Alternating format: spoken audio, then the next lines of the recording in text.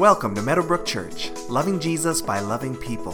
For more information about who we are, find us online at www.meadowbrook.ca. All right, if you have a Bible, turn with me to 1 Peter chapter 4. If you need a Bible, there's a Bible on the pew in front of you. It's page 1223 in that Bible.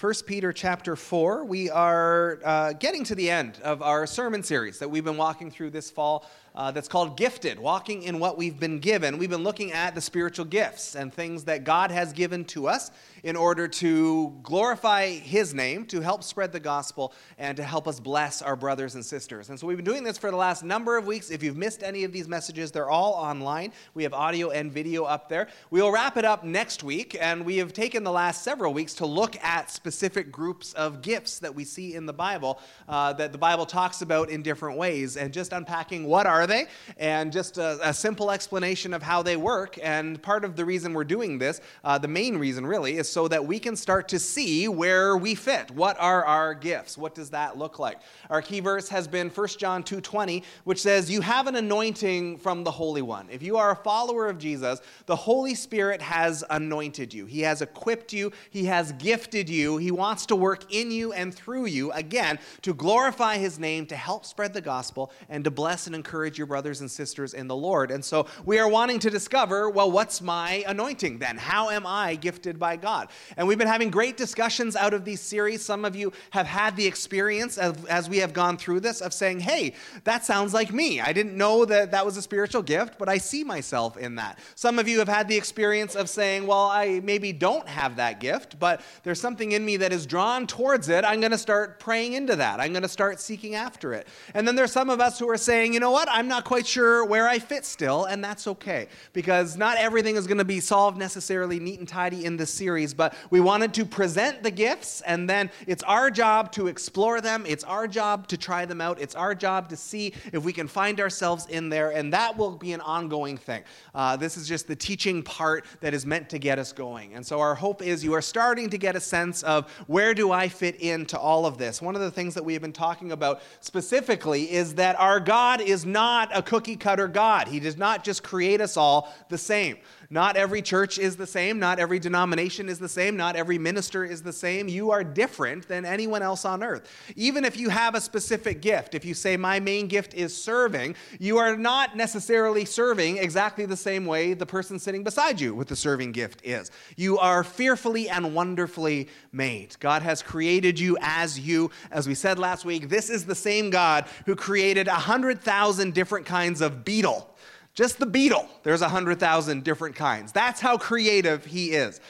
He gets bored easily with repetition, it would seem, when He's making things. And so God has made us uniquely, and we are wanting to understand better who we are and how He has made us to be, so that we can live out of that, because there is freedom that happens when we start to live out of who He has made us to be. So that's part of the heartbeat of this series.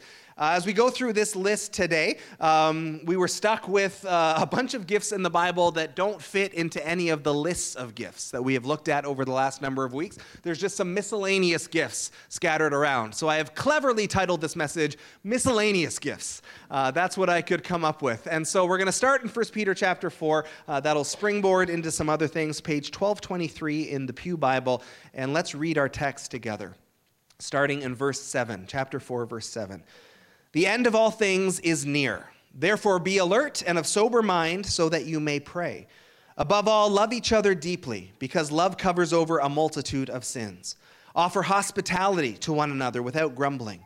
Each of you should use whatever gift you have received to serve others as faithful stewards of God's grace in its various forms.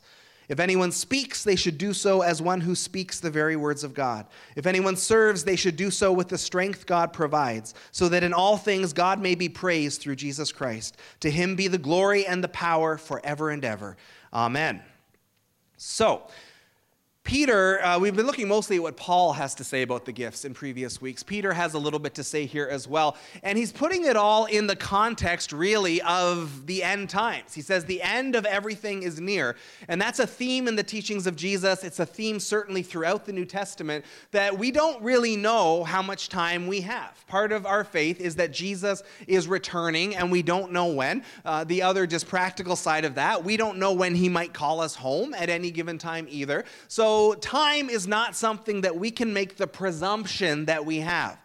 And so in light of that idea, Peter says, the end of everything is coming in one way or another. Either Jesus is returning or we are going to go see him, but either way, we don't have unlimited time. And so in light of that, he says, make sure you are praying, make sure you are sober-minded, make sure you love one another, and he says, make sure you are walking in your gifts. Make sure you are using those gifts, because we cannot presume that we can just get to that stuff later.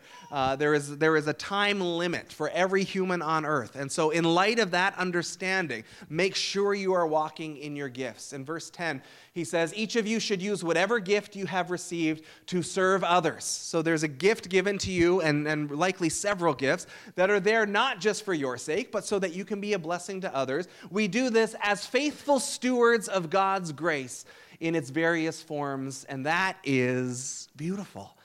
That God's grace wants to work through you in these gifts. As you walk in these gifts, God's grace is moving through you to bless other people. And we want to be faithful stewards of that. That when we serve somebody, God's grace encounters that person through our serving. When we encourage somebody, God's grace moves through us as we encourage that person. When we teach somebody or lead somebody or show mercy to somebody or are generous to somebody, God's grace is moving through us to bless that person. And we want to be faithful stewards of God's grace in its various forms, the many ways in which God's grace can move through us. And we said last week, we don't have all the gifts. We all have a few of the gifts. There are many gifts, and we want to figure out what ours are. But as we walk in our particular gifts, we're under no obligation to walk in gifts that we don't have. That's just unreasonable.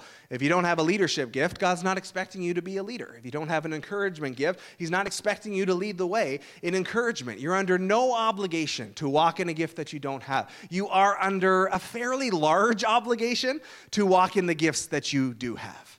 Because we need to be faithful stewards. We need to be faithful to walk out what he has given us. And so the reason why we're doing this series is so that we can all be doing that more and more. So today's gifts are just kind of randomly scattered throughout the Bible. They show up in different ways and in different places, and we're just going to touch on them. You may feel as we go through this that you say, hey, that's me. That sounds like me. I have that gift.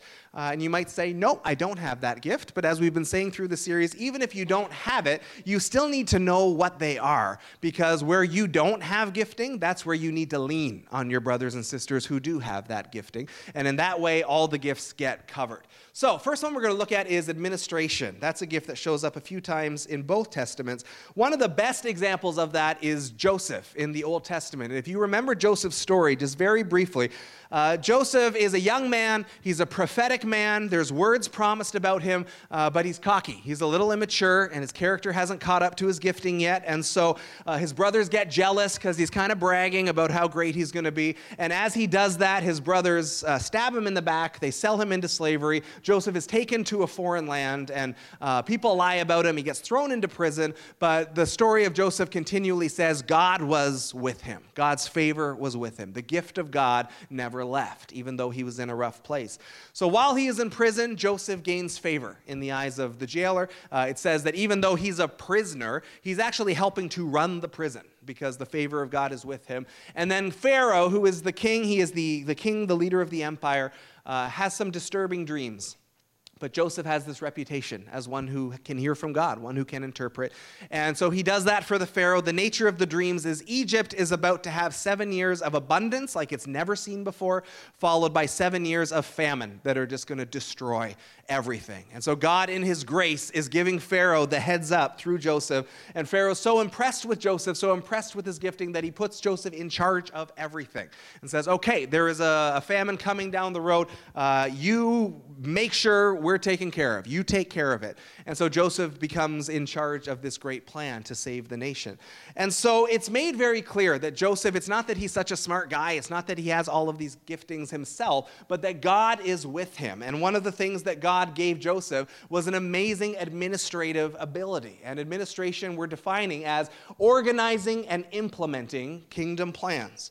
Organizing and implementing. So when Joseph's in prison, his administrative gift is showing up. He's helping run the prison. He is helping administrate the prison. And then when he's found favor in the eyes of Pharaoh, he begins to help run the nation. And so he has this plan that in the 7 years of abundance, we're going to build storehouses. We're going to take a portion of the abundance and put it away. So when the famine comes, we're not going to lack for anything. We will be well taken care of in the famine years. And that's exactly what happened. The whole world was falling apart, but Egypt is thriving because Joseph was walking in his gifting of administration. He's organizing and implementing what's going to happen. And so if this is you, if you have an administrative gift, you're probably good at that. You're probably good at organizing things. You're good at executing things. You are good at maybe running an event or organizing people. Typically are detail-oriented. Maybe you're good with numbers, with finances, and managing that. There's a lot of different ways that this can show up. But in church, we desperately need administrative people because they are the ones that make sure things happen, and they make sure we're on track, and they make sure stuff is organized well, it's not sloppy, we don't miss things, things don't fall through the cracks. So we desperately need administrative people in a church to help us run an event, to help us take care of our money, to help make schedules, and even just practical things like that. So there's a lot of ways that the gift can show up. And so in church life, we have visionaries, right? People who are prophetic or people who are apostolic, and they are the ones saying, here's where we need to go. God is leading us over here. Sometimes the administrative people are saying, well, here's the reality of where we're at. Here's the resources that we have. And so sometimes vision and administration can bump heads. And I've seen that actually, I think, in every church I've ever been a part of. Because the visionaries are saying, here's where God's leading us. Let's go. And the administrators are saying, like, well, we only have this much money. And the visionaries say, you got no faith. What's the matter with you? And the administrators say, you've got no wisdom. What's the matter with you? So our vision people we need, and they live in the world of possibility. Our administrators live in the world of reality. And we need both together. Because if it's all vision with no reality, then we'll blow the church budget in like 3 weeks, and we'll just be stuck. If it's all reality with no vision, then we'll have a really well-organized place that never moves forward anywhere. And so vision and administration need to lean towards each other. When that happens, amazing things can happen. And so the administrators keep us on track. They make sure stuff gets done. And again, with their eye for numbers, their eye for detail, their eye for organizing, they just are a tremendous blessing to the people of God. So if that's you, there's lots of places we can find that. In our church, we've had Sherry, who's just stepped down. Sherry was our chief administrator for many years. Susan is there, and Sarah Lashkar now is stepping up into some of this. And so their job is to help keep the administration of the church on track. But this can show up in a life group. This can show up in running a ministry and helping to run a ministry within the church. There's a lot of different sides to that. But we need people who can organize, and we need people who can implement. As I was teaching on this earlier, somebody said, oh, so you mean my nerdy qualities of organization can be used by God? And I said, yeah, nerd it up for the kingdom of God. Nerd it up for Jesus. Find a way that we can use that gift to help make sure stuff happens and stuff doesn't slip through the cracks. Next gift, craftsmanship and artistry. We find this in the story of Exodus as God is getting ready to build the tabernacle. Exodus 31, God is speaking. He says, see, I have chosen Bezalel, son of Uri, the son of Hur, of the tribe of Judah, and I have filled him with the Spirit of God, with wisdom and with understanding, with knowledge and with all kinds of skills, to make artistic designs for work in gold, silver, and bronze, to cut and set stones, to work in wood, and to engage in all kinds of crafts. And so the tabernacle needs to get built. The Ark of the Covenant needs to get built. There are different artifacts that need to get built. God says, I'm going to pour my Spirit into Bezalel.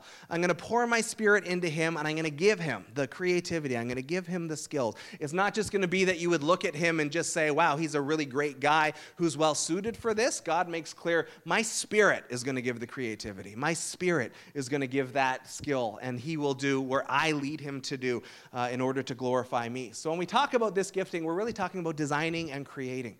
And so for people who are wired this way, it might show up in art, it might show up in photography, it might show up in working with your hands and creating things that way. It might show up in different crafts and craftsman-like activities, different types of things. But we're talking about, again, not just a natural skill, but God can breathe through us. God can give us creativity. God can help us to see these things. And so we have a man in our church named Ron Bartel, and most of you would know Ron, but if you don't know Ron, Ron is a lifelong member of this church, literally. He's been here his whole life. And he, many years ago, started a business called Bartel Machines, and Bartel Machines creates machines. And so a company will come and say, we have a problem in our industry with this or that. Can you help us find a solution? And so when I visited the shop once, there was a company that manufactured pens, and Ron and his team were designing a machine that would put the cap on the pens at an efficient, quick speed. And so they were able to do that quickly, and that unpacked what they could do to solve that problem for that company.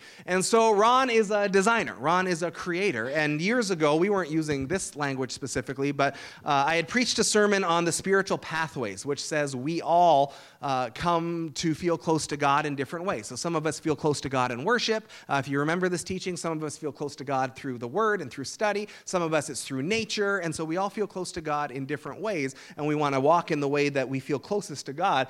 And Ron said to me after that sermon, I didn't actually feel like I felt close to God in any of the ways you described, but he said, I feel really close to God when I'm creating, like when I'm designing something. And so we had a conversation about that and said, well, that makes sense because God is a creator, right? God is the creator. And there is some of us that he just breathes his creativity through. And so Ron said, I just feel alive when I'm doing that. And we thought that made sense. But we're talking about this type of gifting, that the Spirit can come and help us design and help us create. I have a friend who started a graphic design company a number of years ago, and he called it 31:3.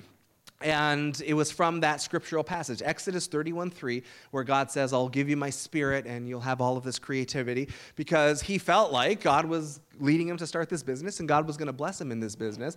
And so this friend who never went to school for this, who was never officially trained in this, eventually was doing work for CBC and the Globe and Mail. The UN eventually was calling him, and he was doing web design for them and different things. And so he just saw it all as this is just the Spirit of God who is giving me favor, the Spirit of God who's giving me ideas, the Spirit of God who's giving me creativity and the ability to execute that. And so maybe you've had the experience where you've seen a work of art, or you've listened to a piece of music, or you've experienced something where it can just fill you with awe, right? Like there's some, especially like in the Middle Ages, these painters said, we're going to create artwork that glorifies God.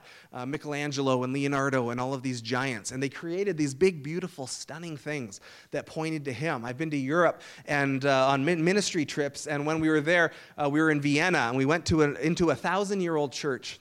And it was all just stone and glass, and the stone had like flecks of gold in it, and just everything was beautiful. And I understand, like, God doesn't need that, obviously, right? We could meet in a shoebox, and the presence of God could be there. God does not need a big building. And back then, the kings and queens of Europe would pay for these things, and so there was just kind of a blank check, and they could do whatever. It's hard to imagine what that would look like paying for that ourselves as a local church, because it's unbelievably expensive. But as I stood there, I remember going, I know God doesn't need this, but man, there was something about they took this building and they made it an act of worship. They took the design of this building, they took the stained glass, they took the structure of it and the color and the detail and the ornateness, and they said, we're going to build this to remind us of who our God is. And there was just something to that was fresh for me. I come from the Pentecostal church, which is like, we'll meet in a barn, and as long as the Holy Spirit's there, who cares, right? Like, we'll literally do that.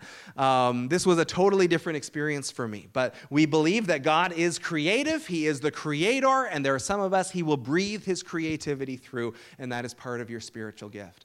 Hospitality shows up again in a few different ways in both Testaments. Hebrews 13:2 says this, do not forget to show hospitality to strangers, for by so doing, some people have shown hospitality to angels without knowing it.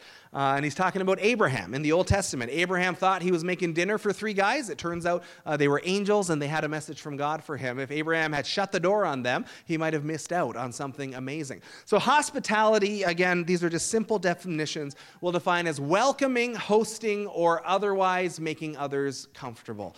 that these are people who often open their home for meals, open their home to host a group, open their home to make someone feel welcome. Or they are greeters at the front door, the first contact point as people come to the church. They are there welcoming. They are serving coffee in the cafe. They're walking around. It's one of the nice things about Meadowbrook. People walk around with just plates of espressos, right? And just come around and bring them right to you. Such service in the church. And so there are people who just say, we want to make others feel welcome here. We want to make others feel comfortable here, because the Bible says that this is a family, and that's not language we typically use in the way that the Bible does, because we say like, oh yeah, it's the church family, like I'll see them whenever I see them. It's just a group I go to once a week. It's like, no, when the Bible says we're family, it means we look at each other as family, like as flesh and blood family. That's the picture that Scripture gives us. Scripture radically redefines the word family. And Jesus says your family is not just your flesh and blood anymore. Your family is your brothers and sisters in the Lord. And so if I say I love Chris as my brother, it's not just like, hey bro, fist bump, like we use brother as meaning just a friend, but it's no, I'm to love Chris as if he's my brother, my actual flesh and blood brother. And I'm to care for him as if he's my flesh and blood. I'm to sacrifice for him like I would for my flesh and blood brother, that this is family in that sense. So people with the hospitality gifting are the ones who help us to feel like it's family. They help us to feel like we are part of the family. And again, that gift can show up in some of the examples that I mentioned, and sometimes it can be even just, you know what, I'm going to go bring food to someone when they're sick, because that's what family would do. I'm going to go bring food to the new neighbor down the street, because that's what family would do. I'm going to give someone a call just to check in and say hi, because that's something that family would do. And so people like this are crucially important in the life of a church, because if that's not happening, then we're all just a bunch of strangers who hang out together once a week. And this is something that Meadowbrook has worked on a lot, and both Mesh and I have talked to you about this. And what's exciting about it is, I don't know if you've noticed your elbow room, the church is growing. New people are coming, and especially this fall, we are seeing the numbers go up, and that's exciting. We need people to make sure all our visitors are feeling that connection, are feeling welcomed here. And that's not just for a few people with a gift. We can all do better at that. But as people are coming, we just finished our Pathway class, which is an introductory class for people who are newer, and people who are attending that class were letting us know and saying, oh, we did feel so warmly welcomed here when we came on a Sunday morning. And you know, so-and-so invited us to a life group, and so-and-so invited us to open house or whatever. And that's so good to hear as a pastor. Oh, that's just like proud dad. Like, it's just way to go, guys. Amazing. And so we all have a job to do in this. But for those of us who are gifted that way, I would say open up your home. Get on the door to greet. Find a way. Work at the hub or serve coffee or whatever. But find a way to use that gift to help others feel comfortable, to help others feel like they're part of the family. It's such an important gift in the life of a church. Missionary, the Bible talks about. These are those who are called to go. In Acts chapter 13:2, they're in a prayer meeting, the apostles. It says, the Holy Spirit said, set apart for me Barnabas and Saul for the work to which I have called them. It's not just Barnabas and Saul say, hey, we have a great idea. Let's go talk about Jesus in another country. This is a Holy Spirit appointment. This is a Holy Spirit anointing. The Holy Spirit says, I am sending you to the nations. And they had tremendous success as they went to the nations. So when we talk about a missionary, we're talking about someone who ministers across cultural lines, who doesn't just stay home, but actually goes somewhere where they cross a cultural line. Usually we think about it in terms of going to a different country, but that's not necessarily the case.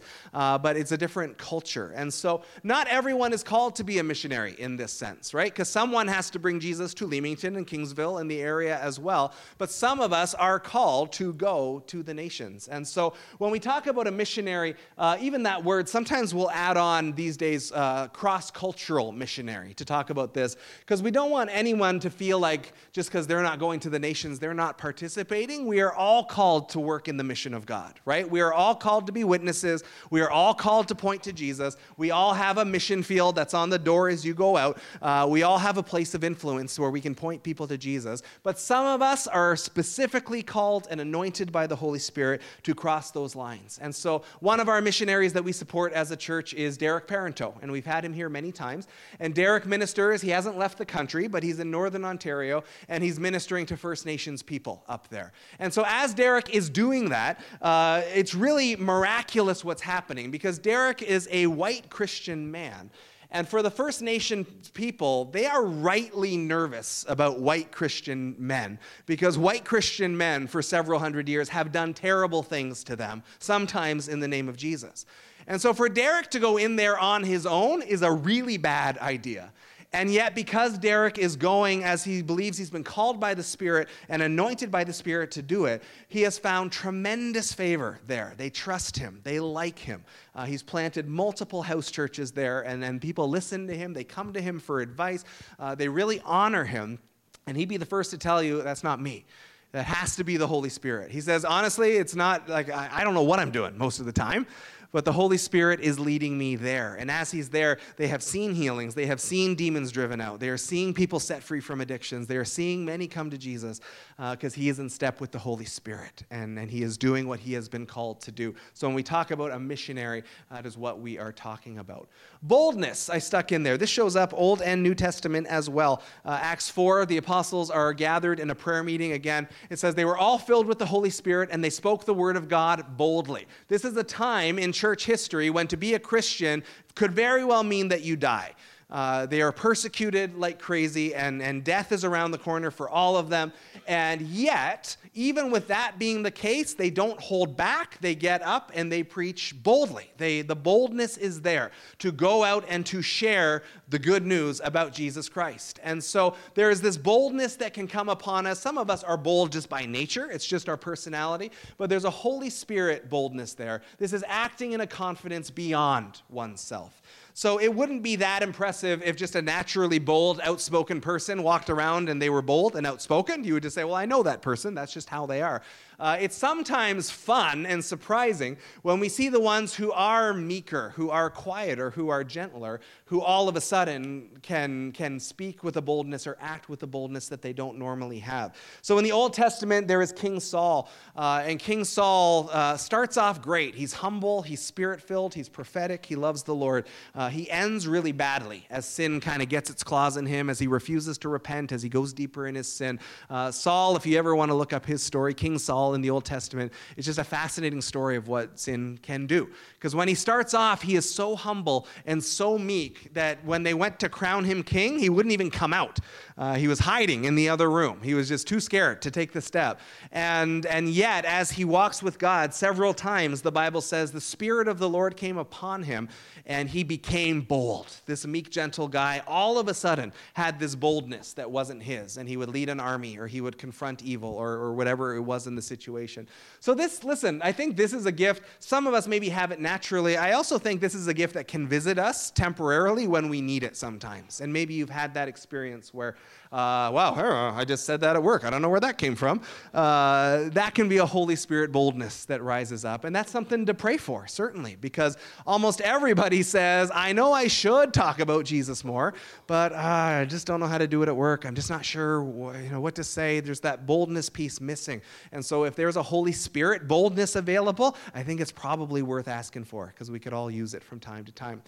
Physical strength is a weird one, and I just threw it in there because it is biblical. And the story we have is of Samson in Judges, the book of Judges. And so Judges 14:6 says, the Spirit of the Lord came powerfully upon him so that he tore a lion apart with his bare hands. And we often picture Samson in movies and in art as this, super jacked guy. He's got tanning oil all over him, right? Super muscular and shiny. And yet the Bible says really clearly, every time he performs an act of strength, the Spirit of the Lord came upon him. And then he did it. The Spirit of the Lord came upon him, and then he did that great thing. So I sometimes wonder, maybe Samson just looked like a guy. Maybe he just looked like a normal guy. And then when the Spirit came, he did these amazing things. And so physical strength, again, I don't know if I can't say that I've seen this in my own life or witnessed this, but it is biblical. It is in there that the Holy Spirit can come upon us, apparently, and there can be physical strength. We're defining it as just acting in supernatural strength. So you know how there are stories. You'll hear a story of like a mom who like lifted a car, right? Because her kid was trapped underneath. So I did some research into that this week, and there are a number of stories of that happening. Those types of things where someone acted in a way that just wasn't possible. And some of these stories were written about in reputable newspapers that had done their homework, periodicals. And one story I came across just stuck out at me. And it didn't say specifically that this family was Christian, but it told the story of a farmer who had two teenage daughters, 16 and 14. And he was on his tractor, and he was trying to pull out a tree stump. And as the tractor was straining, his foot slipped off the clutch, and the whole thing flipped over, and it landed on him. So the steering column was pinning him to the ground, and this 3,000-pound tractor is resting on his chest. And so he feels the breath starting to leave his body, and he's able to make a little bit of noise, and his two girls come running, 16 and 14. Now, these are not like bodybuilders, okay? I saw the picture, and they look like you would expect a 16-year-old and a 14-year-old girl. And again, I don't know if they're Christians, but one of the girls said they went down to try and lift it, and she said, I was just praying the whole time, help me, God, help me, God, help me, God, help me, God. And this little skinny 16 and 14-year-old girls lifted the tractor enough that he was able to wiggle his way out, and he was saved. And so that could very well be this, I think, at work, that there is perhaps a time and a place where divine strength shows up in a way that cannot possibly be attributed, again, to a slim and tiny 16-year-old and 14-year-old girl lifting a 3,000-pound tractor. Perhaps that's what was happening in this story. God was at work in it and through it. Again, I put that in there just because it is a biblical gift. Apologetics, coming to the end. This doesn't mean apologizing. This is an area of Christian teaching and thought where we are making a defense of the faith. And there's a lot of tough questions that people have about Christianity, about the Bible, about Jesus. So people who deal in apologetics, again, they're not apologizing, which is a bit of a misleading word, because when someone's apologetic in our lives, we usually think of them going, I'm sorry, I'm so sorry all the time. And that's not what this is about, because the word comes from the Greek apologia, which means a defense. And so Jesus, in Luke chapter 12, told his apostles, when you're brought before synagogues, rulers, and authorities, when you're being persecuted and you are put on trial, do not worry about how you will defend yourselves or what you will say, for the Holy Spirit will teach you at that time what you should say. When you are there and the faith is under attack and you are under attack, the Holy Spirit will give you the apologia, will give you the defense. He will give you the words that you need. And so apologetics simply means defending the faith, and it's often engaging on an intellectual level, right? How do we intellectually wrestle with the tough questions that people ask us? And so as that happens, the gift is obviously not just intellectual, but the Holy Spirit can give insight, can give revelation, can give understanding that help us to do that. So there is a large church in the Toronto area called the Meeting House, and Bruxy Cavey is the pastor there. You've heard me mention him before. I don't agree with everything Bruxy says, but he's a very good Bible teacher. It's an Anabaptist church, so we are in line with them theologically. And one of the things Bruxy does every Sunday, he preaches his sermon, and then he has an open mic, and anyone in the church can ask a question about anything at all. It's honestly my nightmare. And it's a big church. Like there's 1,000 people at their home base, and then they have multiple campuses. So there's 1,000 people there. And this church is wired in such a way, they've set themselves up to be what we sometimes call a seeker-sensitive church. And so they say, we want to be a place where unsaved people can come and ask their questions, where people who are unsure about Jesus or have questions about Jesus, where they can come and hopefully we can answer some of those questions. And so the crowd of 1,000 people on a Sunday morning tend to be people who are either not Christian or maybe just curious, and tend to be a bit cynical about the Bible, tend to maybe be a bit cynical about religion or about God in general, can be cynical about Christians. And so that's the group that he's saying, any questions? And so they record this all, so I listen to his sermon regularly, and so the types of questions they get asked are tough questions, right? Like, why do you believe that this Bible is the Word of God? How can you believe that Jesus is alive? If God is so good, then why didn't he stop the Holocaust, right? And maybe you've been asked questions like this at work. As these questions come to Bruxy, I've been listening to him for years. I've never seen him stumped once. Like not one time has a question come where he didn't have an answer there in the moment. And that's where you go, yeah, that's not just because he studied hard and has intellectually wrestled with some things. That's a Holy Spirit gifting showing up. Jesus said, in the moment, you're going to have what you need, and Bruxy does. And it's an amazing gift. The rest of us can lean on people like that, because I don't have the answers to all these tough questions. And if you've ever been confronted at work or by family members, people who are gifted in this way are a tremendous blessing to the rest of us, because they have answers they have wrestled through that can help us along and be a blessing to us. All right, we're just about done. Worship team, come on up, and we will wrap up in just a moment. So there are other gifts that we have not covered yet in this series, and we just kind of had to make a decision on what we were going to cover. And so as we were deciding which gifts we would look at in this series, we just decided we're going to look at things that the Bible specifically calls a gift, or even if it doesn't use that word, make it very clear that the Holy Spirit is the one doing it, like Samson and his strength. And we just wanted to be faithful to the text in that way. And so we've only looked at the ones that are specifically called a gift in Scripture, or are clearly a move of the Spirit. So for example, the Bible never calls worship a gift. And yet, anyone want to say that's not a gift, right, to us on a Sunday morning? These guys do this week after week. So of course this is a gift. And just because the Bible doesn't mention it specifically doesn't mean that there aren't other gifts that just aren't in there. The Bible doesn't say, you know what, some of you are specifically going to be really gifted at working with children, and you're just going to have a rapport with them and a connection, or with youth. And that doesn't mean that those aren't spiritual gifts as well. The Bible doesn't say some people are going to be gifted at working with special needs kids, even though that's an incredible way that God's grace can be ministered through you. The Bible doesn't say some of us are going to be great at computers and technology, because they weren't around back then. But that doesn't mean that those aren't gifts given by God. Some of us are mechanical. Some of us love cutting the grass and working in the garden because we love the nature of it. And those things can all be gifts as well. So if you feel like you haven't specifically heard something that applies to you, I mean, some of those things I just mentioned might fit under the umbrella of other gifts we've looked at, like leadership or serving. But the heart of what Peter said was there are ways in which God's grace is looking to minister through you. And so one of the ways that we can help find our gifts while we're searching is to say, well, what do I do naturally? Where do I find myself close to God naturally? If it's out in the garden, then maybe that's a way that you can serve and use your gifts to bless somebody else. If it's working with kids, then maybe that's a place that you should be serving and helping other children. There's a lot of ways that the grace of God shows up in our lives. And so if you have questions about any of this, we're going to wrap up the message next week. We have important things we still have to talk about, which we'll get to next Sunday. But we have an email address, questions@meadowbrook.ca. If you have any questions about the message today, or how do we find our gifts or anything, we'd be happy to chat with you about that. And as Peter said in 1 Peter 4:10 in our text today, each of you should use whatever gift you've received to serve others. Your gift is not for you. Your gift is to be a blessing to others as faithful stewards of God's grace in its various forms. The many, many, many, many ways that God's grace can show up in us as we minister to others, we want to be faithful to walk in that. And whatever you have something. You have an anointing from the Holy One.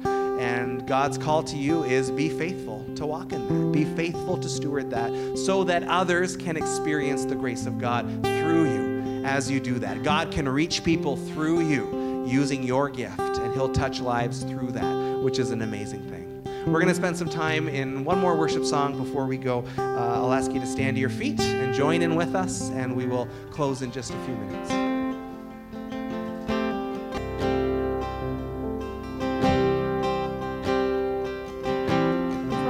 Service this morning, we are going to have a team of people who are readily available to pray with you, and I encourage you to come forward and let us pray for you as we discern what gifts God has given us. The only way we are going to find out is through prayer and seeking Him.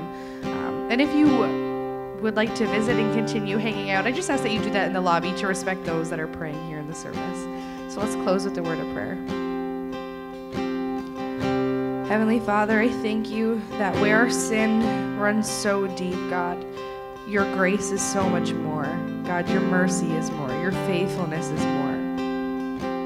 God, I thank you that you give us gifts, but mostly I thank you for the gift of forgiveness, Father, that we have that accessible to us, that we can take that gift that you are so readily wanting to give us, Lord. So I just ask that you would make that the desire of our hearts, Father, that we would see where we fall short, but Lord, where you can pick us up. And And God, I just ask that as we leave this place, as we seek you in finding our gifts, God, that we would want to serve you through those. God, that you would reveal to us how uniquely you have made us, God, that we would see the gifts that you've given us and we would want to use them to further your kingdom, God. So we ask these things in your name, and we ask that you bless us as we leave this place. In your name, amen. Have a good Sunday, everyone.